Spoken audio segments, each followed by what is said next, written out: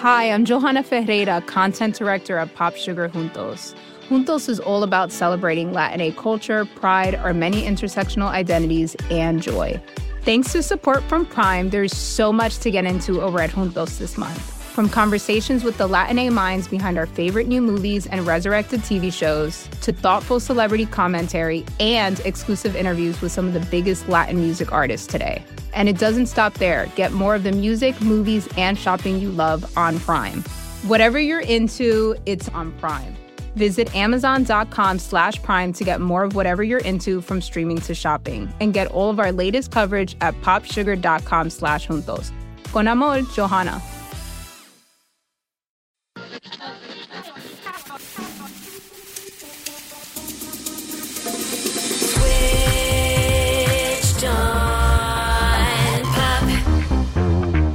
Welcome to Switched on Pop. I'm songwriter Charlie Harding. And I'm musicologist Nate Sloan. Nate, this year we've been doing a lot of Grammys coverage. I think because there have been songs and artists that I've been really interested in, music that has captivated me. Yeah. And this week we're going to talk with one of the nominees for Best New Artist, Kaytranada. Whew.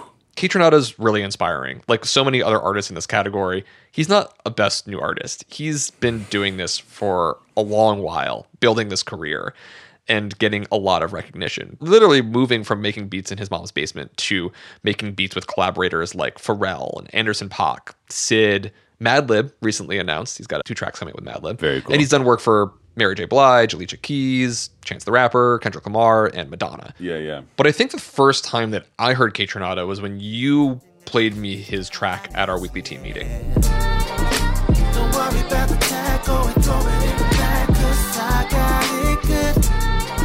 You're the best I ever had, baby, you know that you're better. I got it good. Yeah, I think there were probably 4 weeks in a row where I was just suggesting everyone listen to different tracks from 99.9%. That album is going to be on my end of decade list for sure. There's something about the way that Kaytranada uses samples that just rocks me to my core.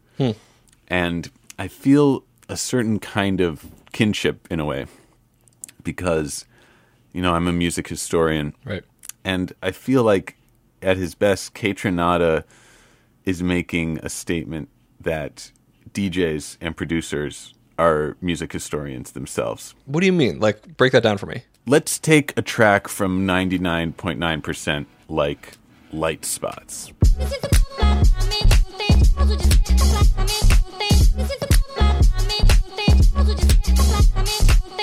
I remember when you first played this for me, it was instantly hypnotizing. There was something about the way that he's flipping these samples that it's frantic and yet super groovy at the same time. And I'm wanting to know the references. And yeah, I'm totally captivated. The sample here is from a 1973 record by the Brazilian singer Gal Costa called India. And this particular track is called Pontos de Luz. Maybe the first thing you hear when you compare the original to Kaytranada's Light Spots is that he's bumping up the tempo.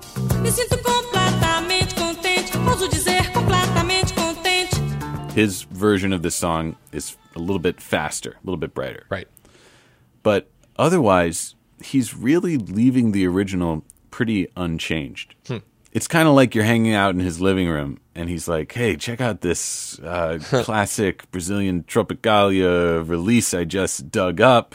This kind of obscure, deep cut. Let's just like kind of sink into the couch and listen to this together. And you're like, yeah, whoa, this is cool. I've never heard this before. It makes sense because he's famous for his DJing skills as much as he is as a producer. And then you get to this one point in the Gal Costa original where she says these lines in Portuguese that roughly translate to something like, I feel very happy. In fact, I dare say I feel completely happy.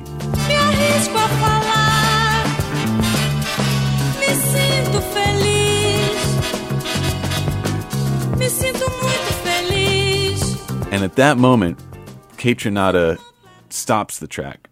He grabs those 3 lines of lyrics and he starts looping it in this way that completely catches you off guard, kind of surprises you, and then, like you were saying, just totally sucks you into its world.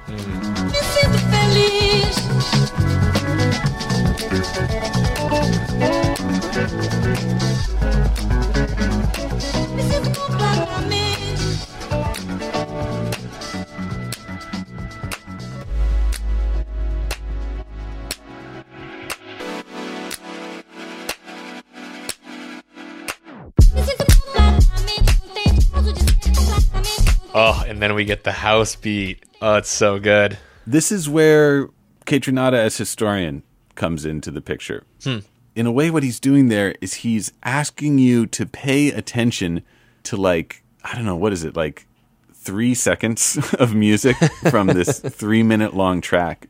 And he's asking you to pay really close attention. Listen really carefully to this. And I'm going to help you. I'm going to put it on a loop, and I'm going to give it to you over and over and over again. And I'm going to ask you to just contemplate this little snippet of music in such a deep way. It's like the oral equivalent of standing in front of a painting and asking someone to just look deeper at that brushstroke. Don't look at the whole painting for a second. Just look at this one brushstroke. This is like the DJ equivalent of that. Like, step away from the song and just listen to this little scrap of melody for a second and just sit with that. Pay attention to it. Let it burrow deep into your mind and soul. And I see how here in the music, you take this phrase, even if you don't speak Portuguese, there is something so captivating. It definitely makes you want to go deeper into the song, look it up, find the references, see what the sample is. Go do the reverse crate digging, find all of his references. Yeah, that's right. Right. So not only is Kaytranada the historian, but he's enlisting you to become a music historian as well. You've been conscripted into the ranks now. And of course, he's not just putting this scrap of melody under the microscope for you. Right. Like you said, he's also adding something, and he's adding this just ridiculously danceable house groove on top of what's already like a very thickly instrumentated section of music. Right. But he's giving you this modern element. He's bringing 1973 and crash landing it into 2016. So it's like a bit of history, but like all good historians, he's trying to make that history relevant. And he's trying to say history repeats itself. What's old is new. This song may have resonated with people when it was released in the same way that a modern dance track would strike you today. We're bridging that historical gap. It's like the other day you were telling me about how you've been watching all these TikTok videos about Marxist capitalist theory. Yeah, the Gen Z is really good at them. And you don't have the time or inclination to dig into like Marxist theory. You're not going to like read a 1,000-page book, but you will watch a 30-second TikTok video because it's fun and it's accessible and it's like right in the palm of your hand. You know, we want history to be accessible like that. We want it to be enjoyable. That's what DJs do. They take music history and they make it fun and pleasurable. And they don't make it kind of distant or intimidating. This song brings this obscure 1973 track to life for you to dance to, for you to bathe in, for you to go do your research. It's like, I don't know, to me, it's more than just a fun track to listen to. It's like history in action. I love your passion here. This is a song that totally connected with me as well. And, you know, obviously there's a part of me that's like, yeah, but lots of people sample, right? It's not like he's the only one doing this. And yet there's a certain way in which the way that he flips his samples where, as you put it earlier, they're like, it's raw. It's really honest to the original material. It's not trying to obscure it. So you're like, oh, I see the thing that you're doing, and yet still finds a way to make it really compelling for this moment. And I wanted to talk to him about that and talk to him about how he developed his craft and how over a decade he built a career to the point of the recognition of a Grammy Best New Artist nomination.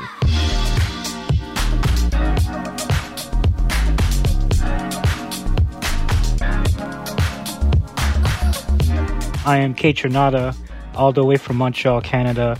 Been making beats since I was a youngin', and now here I am, Best New Artist for for the Grammys. It's really crazy and exciting. Let's just go back to the beginning. Take me to the start. What got you into making music? Music was always in me, and I always wanted to make music. It was when I was 14, just like finding out about those softwares online like Virtual DJ and Tractor. I downloaded the demo of Fruity Loops a bunch of times, but I never knew how to work. And it was my little brother who was just like, nah, that's how you do it.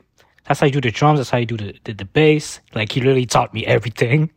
And it was kind of deep already when I was like 14 and 15, just finding out about chopping samples and making loops and stuff like that. Where were you? Where was this happening? I was actually at like the suburbs, and it's like a city called Saint Hubert, not too far from Montreal, but it's like nothing going on really.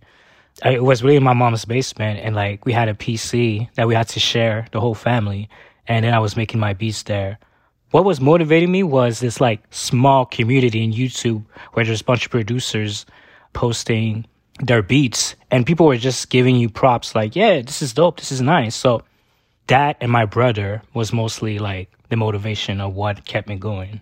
Was there a moment of significant validation outside of your family and that immediate small community? There was the one thing that really popped off. It was like this small community when I was like 19, and it was just beat makers in Montreal or just suburbs around the city, and then we come together in the city to just show off our beats, and people were just giving us props and give us encouragement. And then that's when you knew that music was more than just music. It was like everything that came with it, you know. In addition to making your own work at this point, you're also heavily in DJ culture and also into remixing. You're posting remixes to SoundCloud. There's a song that really takes off. What is it? How does it happen? I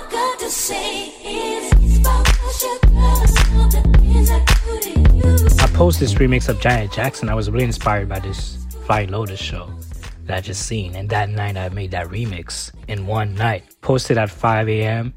I go to sleep, and then it's like 12 p.m. I get notifications off my phone. It's like my SoundCloud going crazy. Just like 100 notifications on SoundCloud. And it was like, what the heck? And I just go back to sleep because I was like a night owl.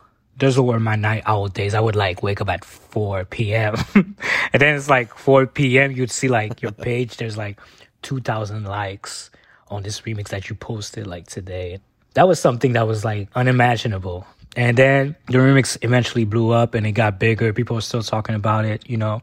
And I waited a little longer for the Tidra Moses one to come out after. See you all around my way. Been meaning to say hi, but I'm just way too shy.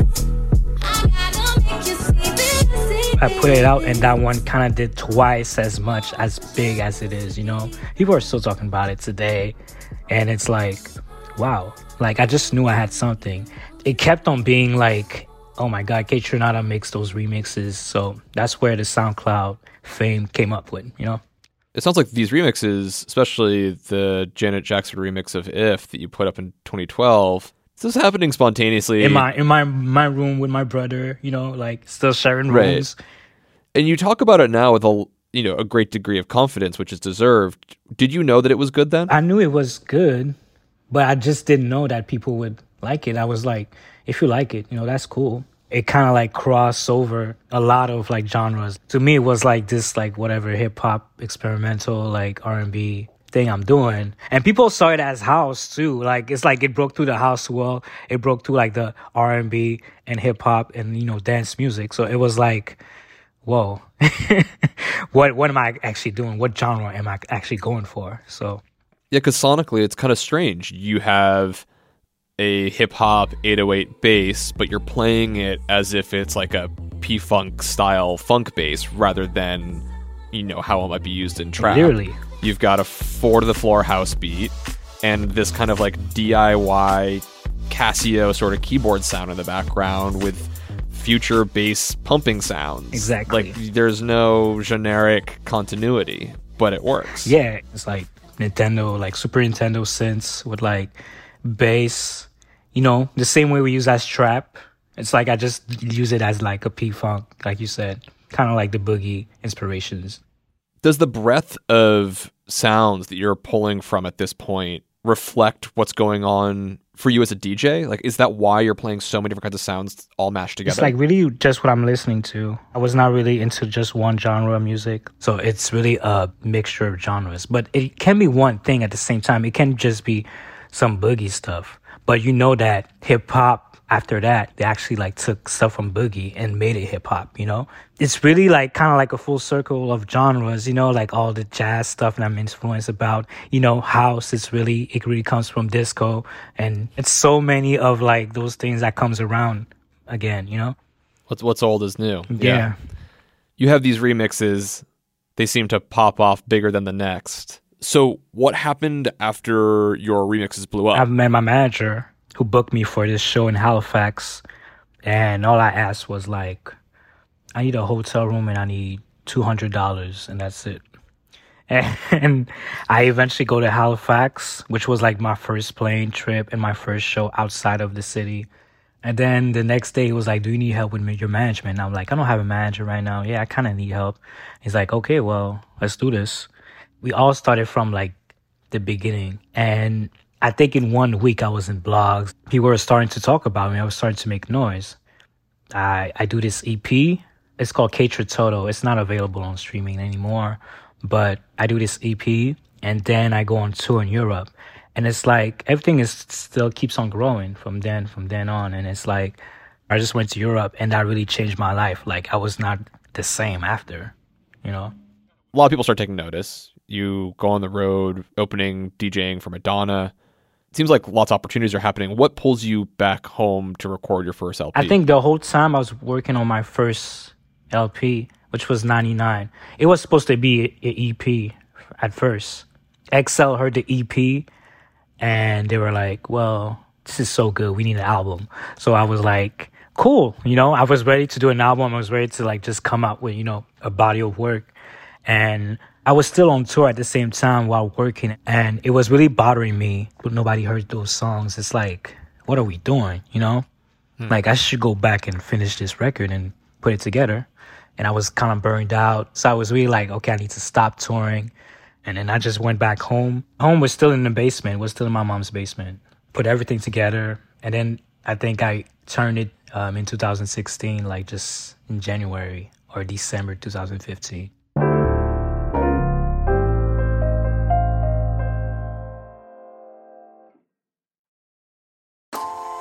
Calling all female runners, it's time to lace up and join Team Milk. Since the 2022 New York City Marathon, Team Milk has sponsored female marathon runners nationwide, providing support and shining a spotlight on their unique stories, perseverance, and drive to go the distance. Why milk? Dairy milk is an excellent nutritional ad for both marathon training and recovery. Milk contains 13 essential nutrients, including high-quality protein, making it a crucial component of a training diet. Plus, it's one of the best beverages for hydration, even better than water. The same electrolytes that are added to many of your favorite sports drinks are found naturally in milk. And in 2024, Team Milk is taking the next step to empower female runners by launching the only women's marathon in the U.S. designed for and by women. Built to be accessible, empowering, and community building, the inaugural Every Woman's Marathon will take place in Savannah, Georgia on November 16, 2024. You can learn more and register for the marathon at everywomansmarathon.com.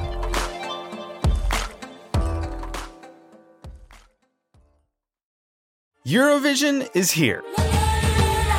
This year's contest gets underway this week in Malmö, Sweden.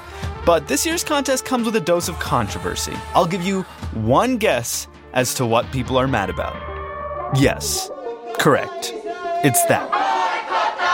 Organisers of the Eurovision Song Contest say they are assessing whether Israel's entry breaks the rules on political neutrality. I think it's a shame. I think there's no way that Israel should be able to participate in Eurovision. Pro-Palestinian protesters are taking to the Swedish streets. More than 1,000 Swedish artists, including Robin, have called for an Israel ban. Some European politicians are joining them. Charlie Harding from Switched On Pop joins us this week on Today Explained to help us figure out if Europe can sing its way out of this situation.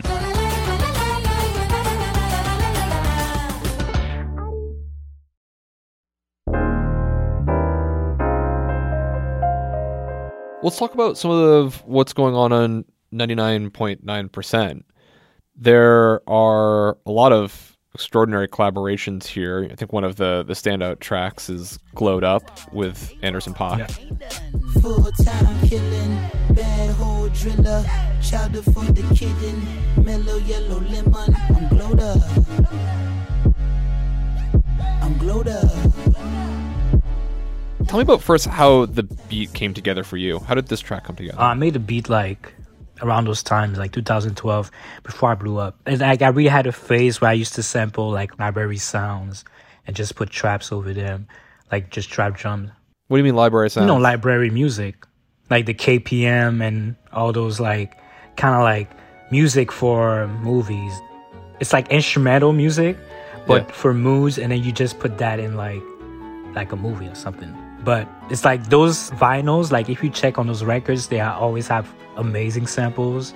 And if you check on the sci-fi section, that's where they use the synths, or they'll use like just like crazy like vintage sounds. Sampling is core to your sound. Mm-hmm. What drives you to produce in this fairly laborious form? I've been on hip-hop music for a while now. I come from actually like, you know, listening to a lot of Jay Dilla, Just Blaze, Knife Warner. All those producers were just like Madeline. They all just sample a lot of records and they do crate digging, and they just, at the same time, you discover a lot of music, and your knowledge, music just expands on a crazy level just by discovering those records, just by crate digging. And, you know, I had a phase where I used to crate dig. Like I have my record collection right here. From the beginning, the absolute beginning, like I sample. And I just learned from my favorite producers, honestly. So you take this library music, you set it to a beat. How does the collaboration with Anderson happen? Anderson .Paak was just coming up. I just sent beats, and he had a bunch of demos of like in my songs, that's why there's 2 parts on Glowed Up, you know? Yeah, there's a first half, and then sort of 2/3 of the way through, there's a sample flip, and the whole thing changes up. Tell me about that.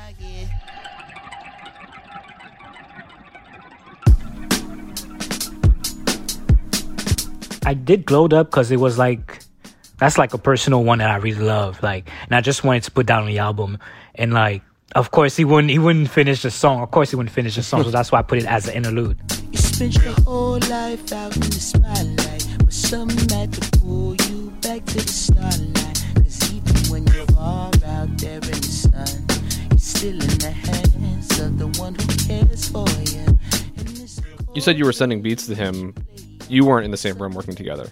Nah. Like, most of the 99.9 was mostly done in my mom's basement. Like, I didn't had any guests recording with me. You're just emailing back and forth.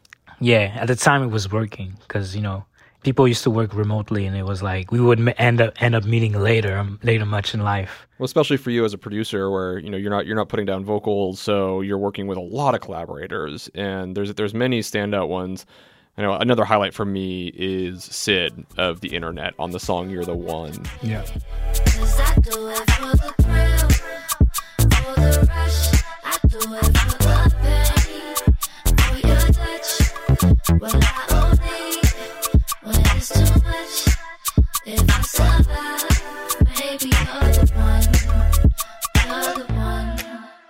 How would you describe the production? What's going on in that song? It's so all over the place to me. Like,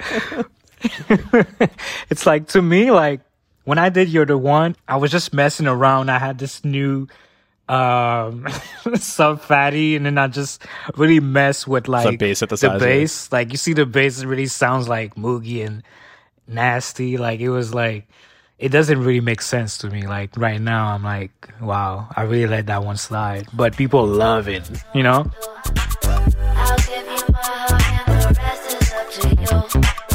It was really me just messing around. And, you know, I never use MIDI controllers before using You're the One. You know what I'm saying? So I was really all making, like, by drawing stuff on the mouse and stuff like that. Yeah, so you've got this super deep funk bass line. Again, we got some sort of house production. Part of what's surprising, though, is that all of your work prior to the song was done clicking things in with a mouse into your software.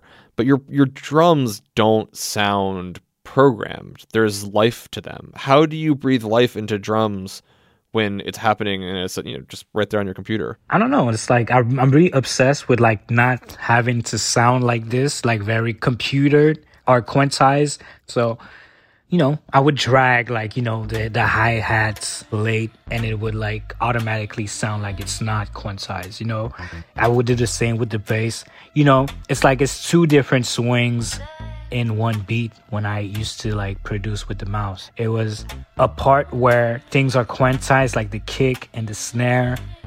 And then like, you know, the chords, the hi-hat, cannot forget the hi-hat, and then, you know, the bass and everything else has to be like pushed back, like more forward, so that it'll give like this kind of like, oh, something is, oh, it's not gonna catch up. Oh, I actually did it. And it's like this swing, like you'll feel like to the back of your neck. I feel like I'm walking the tightrope of love in your circus play. Even in the process of making this first LP, you're landing some meaningful collaborations, but you're still self-educating. You're learning new ways of making music. Tell me about, where do we go from 99.9% to Bubba? What happens in the in-between from 2016 to 2019? It's not that I wasn't inspired. I was really like constantly making stuff, and I was using Fruity Loops at the time. Like I did the whole dynamics, like I mixed the whole stuff on Fruity Loops. So it was like I got this Mac and then Native Instruments. Shout outs to Native Instruments for sending me the machine. And that software just looks so beautiful that I was like, I gotta use it, you know? I gotta learn how to use it. So I was really like on my quest to learn the machine. And I was just making terrible beats for like 2 or 3 months, like in a row. Really trying to find myself. I was not really trying to work on an album. I was really trying to be this producer, you know? And I just couldn't figure out why I was like not the producer I wanted to be. And I was like, of course, I don't live in LA. You know, I don't live in like the spots where the music industry is happening, you know, it's like, or stuff like that. So that really bothered me. And I also moved out of my mom's house as well. So it's like all these changes in my life. And I was just living life, really. I was going out, partying more.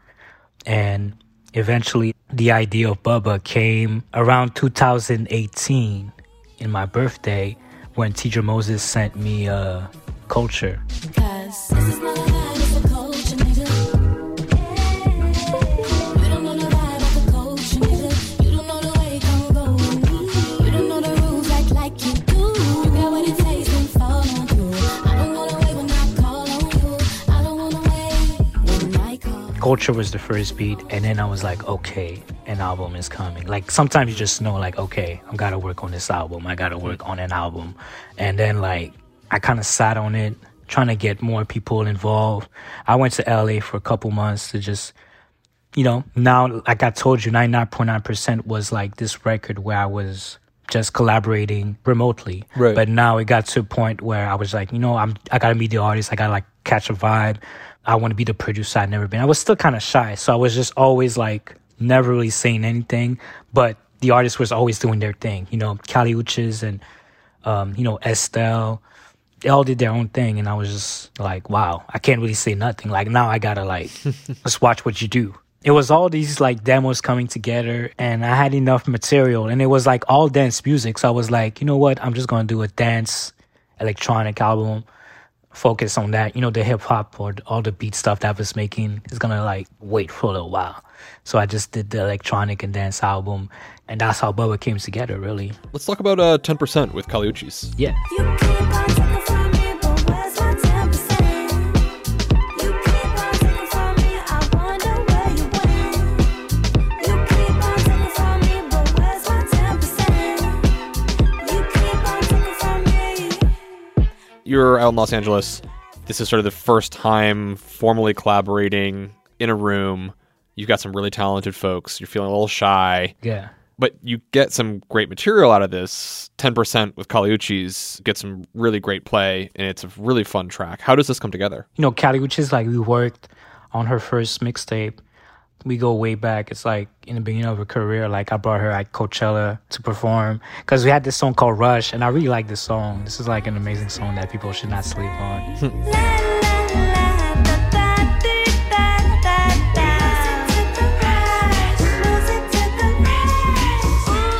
that's like the first song we ever worked together. We always was just friends after that, and then we did 10%. But we've been sitting on 10% for years because it was like 2017. And then it took me like over a year that I had to we worked together again. And then I was like, hey, you want to add something to that song? It's cool because I see my evolution and I see hers too. So it's like, it's kind of nice to see that. I sampled this like drum loop by this R&B band called First Choice. Love Thing. It's like this classic, like really known drum loop in there.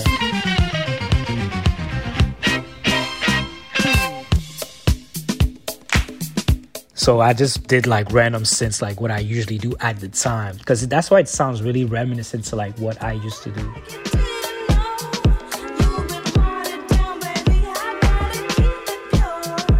Added synths, and then the years went on by, and then I just added a couple stuff like, you know, strings and those little like plucky synths at the end, and just trying to make it like better, you know, make it sound better, make it sound less dated, and you know, that's what it was. I feel like there's this sort of internet obsession of trying to figure out what is the Kaytranada sound. What are those sounds that you sort of identify as a personal sound? Some people like say, yeah, like I'm making a Kaytranada type beat, and it's like I have no idea what you're talking about. But what are the things you think about that you care about in terms of representing yourself? The fact that I'm doing when I do house music, I don't do it quantized, and I just like make that hi-hat super funky.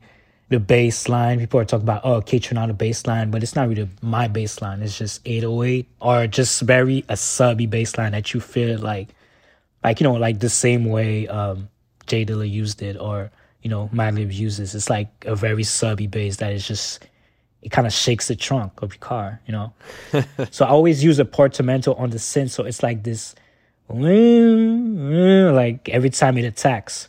So that's what it is, and there will be like some plucky synths, you know, you add some little plucky synths like in the end, like that's like the classic Kaytranada. You seem to think very deeply about the sonics of the work. You were saying earlier about how in between of these records, you're teaching yourself new tools, you're trying things out. You say there's a bunch of beats that you're making, which you're like, they're not hot beats. Yeah. And I've read in other interviews that there was a sort of moment of maybe a crisis of confidence of like, wait a minute, why aren't some of the collaborations that I'm wanting to do working out? How do you know when a beat is whack or when it's really working and ready for another artist? Like you feel it in your body, you feel it like, I don't know, maybe it's a hard thing. Like I just based it on like whatever I feel over here in my chest or in my heart. If it makes me happy at another level, that's when I'm like, okay, I feel it now. This is great. This is good. But there are some times that it just don't hit right. And you're like, maybe I shouldn't put this one out. This is not gonna come out.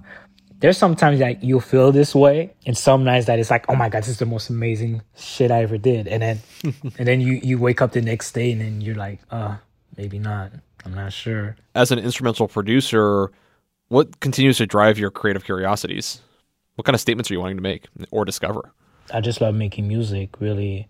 And the fact that I have this gift of making music, like, it's amazing. And I don't even know how to play keys, and I still manage to create my own production, create my own compositions. That's really, like, fascinating. That's, like, something I should really not take for granted, you know? Like, it's something I'm really happy to have that talent of knowing what's good and what's not in my ears. I guess this is really a gift, because I can't really comprehend like that. How come I know all these things about music and I really was not consistent with like my piano lessons growing up and stuff like that, you know? So, yeah. Many people have noted your music over the last decade. There's been many different stages, from remixing to getting signed to XL, your 99.9% record. But with Bubba, you have the Grammys saying, hey, we've got nominations for Best Dance Recording for 10%, Best Dance Electronic Album for the whole album, and also Best New Artist. I'm curious about how this external validation changes things for you. It's amazing, man. It's something that it's like secure. My place is secure in like, I don't know. It definitely gives you like a secure feeling that your stuff is dope officially. Like, we know the Grammys have their controversies, but it's still dope to be recognized It's really amazing. It's something that is really historical, whether you like it or not. It's amazing, especially coming from where I come from. It's like I'm always speechless when I talk about like me being nominated because it still feels a little weird, you know. I can't really wrap my head around the fact not just making stuff here where I'm actually sitting at. Yeah, you're no longer in your mom's basement, but you're nearby. Yeah, I even come back to my mom's basement and make beats sometimes, you know, just because I'm bored sometimes. But I'm just making beats and I just compile records to make albums, and then I get recognized from that. It's really amazing. It's really great. What's next for you? Just last week, I was like, you know what? I'm going to work on a new album. There's a lot of crazy things that is happening in my life, and I could use a lot of that in like writing, because I've been writing a lot of lyrics and just me singing demos and stuff like that. What's going on and what are you wanting to say? Relationship stuff, because I know my life is okay outside of this relationship I had, but I know like this would be good lyric content, you know, for the album and stuff like that. So I'm really trying to make like, you know, a continuation of whatever I'm at, you know, in terms of like life and my evolution as a beat maker, because I did evolve since Bubba, you know, and it's like I was really happy that Bubba came out at the time, because like it was, for me, it was like, yeah, this is who I am really. This is really the evolution, you know. Now it's like I've evolved again even more. Like I think it's like an everyday thing. So I just want the people to hear that sooner or later, you know. Beautiful stuff. It's been really a joy getting to chat with you. I really appreciate it. Thank you for joining us on the show. Well, thank you for having me. It's been great. Thank you. Switched on Pop is produced by Bridget Armstrong, Nate Sloan, and me, Charlie Harding. We are illustrated by Iris Gottlieb and social media by Abby Barr. Engineering by Brandon McFarland, and this week by Bill Lance. Our executive producers are Nishat Karwa and Hannah Rosen. We're a member of the Vox Media Podcast Network and a production of Vulture. You can find more episodes of our show on the Apple Podcast app, on Spotify, or literally anywhere you get podcasts.